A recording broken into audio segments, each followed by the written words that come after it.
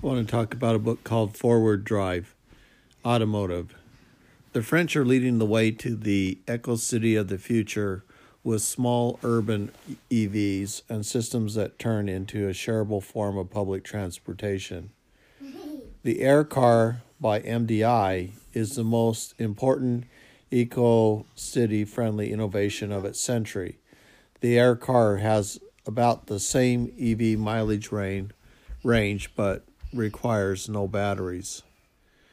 Germany used high-speed rail systems to improve moving people into the center of the city in about a half hour.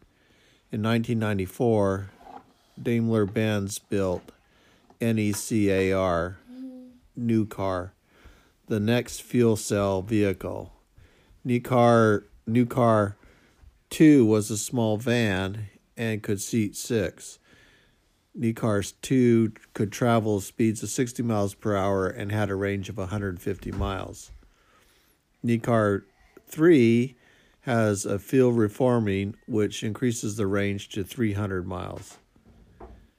In 1997, NEBUS arrived by Ballard and was powered with its 25 kilowatt fuel cell stacks. In 1998, Daimler-Benz delivered the world's first methanol reformed fuel cell car, NECAR 3. Fuel Cell Project House says this is about the NECAR 3. It's our first methanol vehicle, and the reforming technology is very complex. It takes time for the 4-step process to work, so there's hesitation when you accelerate, plus the problem of excess noise from the compressor. Gerald Hornberg, the DDB fuel cell manager, estimates NECAR 3 to be worth about $5 million. Daimler Chrysler Panic is convinced that methanol will be the fuel of the future. Germany has enough methanol for 2 million cars, and there is enough methanol in the world for 2 million cars. Methanol produced by China is possible because they have coal and natural gas and could be converted to methanol. Hydrogen fuel cells make a lot of sense for China, but it's expensive technology requiring considerable investment.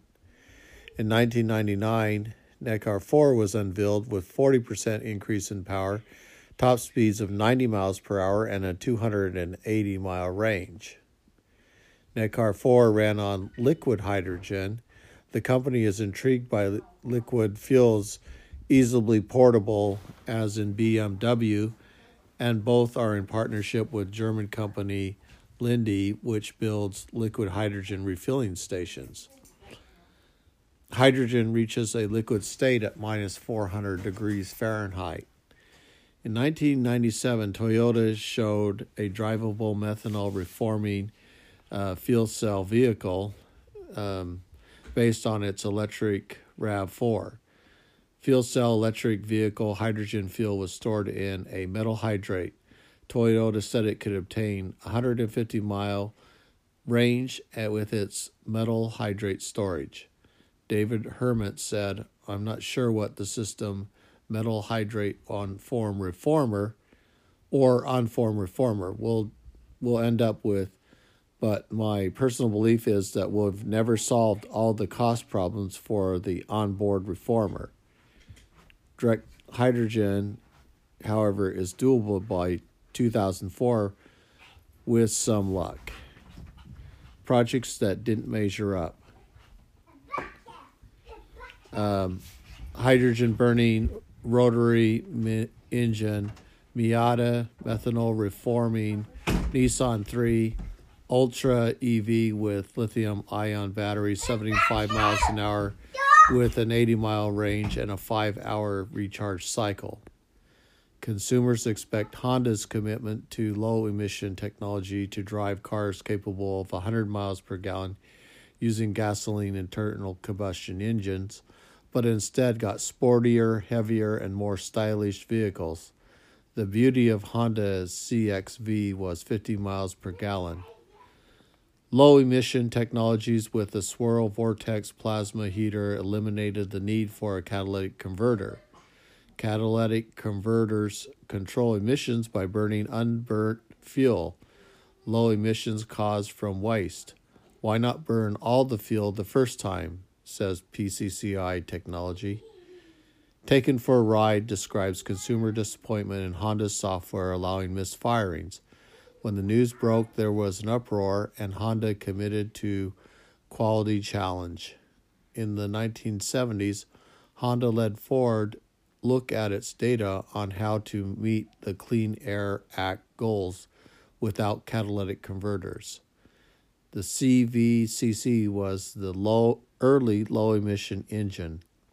Honda's 2.3 four-cylinder used in the 1998 Accord was the first gasoline engine vehicle to meet California's ultra-low environmental standard. Hybrid technologies increased the cost of the vehicle, but promised low emissions. Plug-in hybrid technology will probably become the choice for low or zero emission regulation. Honda's spokesman Art Garner is not looking to fuel cell technology anytime soon. As he says, I agree with most people in the industry that fuel cells represent the best long-term potential, but they won't be here anytime soon. It will be a long time before they become financially feasible. Honda is working with methanol and built a prototype called FCX-V2. FCX-V2 incorporated Honda's fuel cell stack and reformer technology.